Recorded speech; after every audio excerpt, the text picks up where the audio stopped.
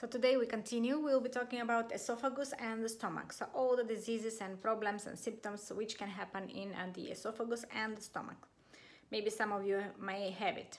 So first of all, please don't forget to subscribe on the waiting list who is interested for the course. When it will start on 1st of June, as I said, but make sure you sign on the waiting list so you won't miss any notification. Okay, so let's start. The disease of the esophagus are most common are GERD, which many people ask me about this problem. Many people have this problem, which is standard on this everyday life, stressful life. Then Barrett's esophagus and problem swallowing. So let's talk about GERD. What does it mean? It means gastroesophageal reflux disease. So it's like acid reflux, what common people say, or heartburn. So what does it mean? It means that the lower sphincter, the muscle of the end of the esophagus, which normally in normal digestion, it should open and let the food go down in the stomach. So this is getting weak and it loosens up, and the food from the stomach goes up into the esophagus, causing heartburn or acid reflux, going also to the mouth sometimes.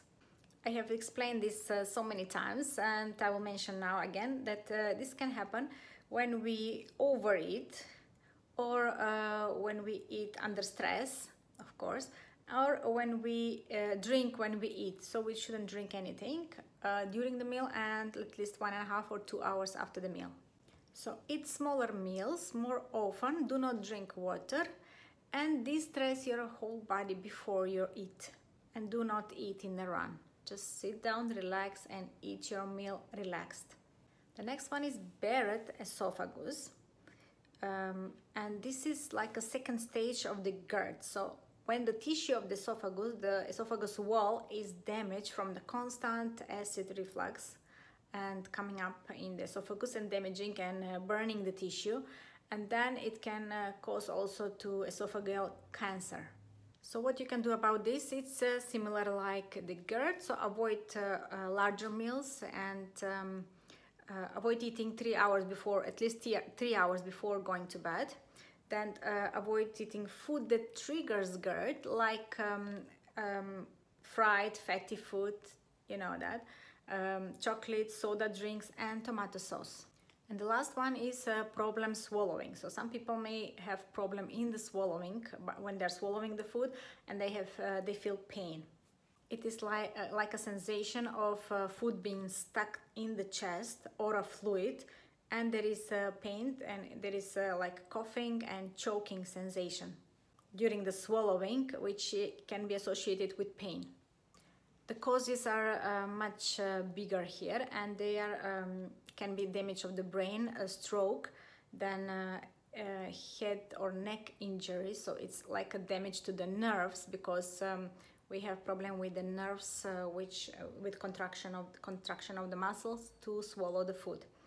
Then Parkinson's, Alzheimer's, MS, or muscular dystrophy. So these were the three problems which can be experienced in the esophagus and diseases. So did anybody experience any of this? I believe the GERD is very common and often. Many people have asked me about that, and I used to have it sometimes before, but I don't have it anymore because I'm very careful how I eat, what I eat. I don't drink during the meals, and I try to eat smaller meals. I don't overeat, but sometimes it's difficult, but we do our best. Okay, so now we go to the next, which is our stomach. The three most common diseases in the stomach are gastritis, peptic ulcer, and stomach cancer. So gastritis is, I have explained in my Q&A session just a few days before, but I will repeat now. So gastritis is damaging of the gut lining, of the mucous membrane of the stomach, and it's inflamed, it's swollen, it's like a wound there, and it becomes damaged. The reason can be too much alcohol, too much spicy food, or taking NSAID, which are non-steroid and anti-inflammatory drugs, which are sold over the counter. So we usually use them and buy them in the pharmacy, like for painkillers like that. So if we use them very often or too much, it can cause damaging of the gut line, of the stomach lining, and it can cause gastritis, inflamed, swollen gut stomach wall.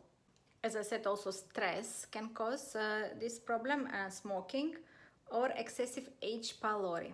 So H. pylori is the bacteria which is caused, which is overgrown, and it usually damages the stomach lining and causes gastritis, and shows also disbalance in the gut microbiome. This shows that there is a disbalance in the gut microbiome. Symptoms can be nausea, vomiting, abdominal pain, bloating, vomiting, indigestion, burning feeling, this burning feeling in the stomach between the meals or at night. Then it can be hiccups, loss of appetite, and black stools. So what we can do about it? We can start avoiding the lactose from the milk, and gluten from the wheat, and also spicy food. The next one are peptic ulcers. So these are wounds, sores, and they are deeper in the stomach lining. They are actually, if there is prolonged period of gastritis, then the damaging becomes deeper and deeper, and there are sores created, and actually wounds inside the deeper layer of the stomach lining, of the muscle of the stomach, and also in the upper portion of the intestines, in the duodenum, the first portion of the intestines. So it can create holes in the stomach, then internal bleeding, and it can cause death. So what we can use? We can use like remedies. It's cabbage juice, then licorice spice, honey, garlic is good, turmeric, mastic gum, and aloe vera. So this was for this video for today, and let me know if you have any of these symptoms. About hiatalhianuria, I explained in the previous Q&A sessions. It's also loss of the connective tissues of the stomach, and I explained deeper in the Q&A session, and you can go back and watch it.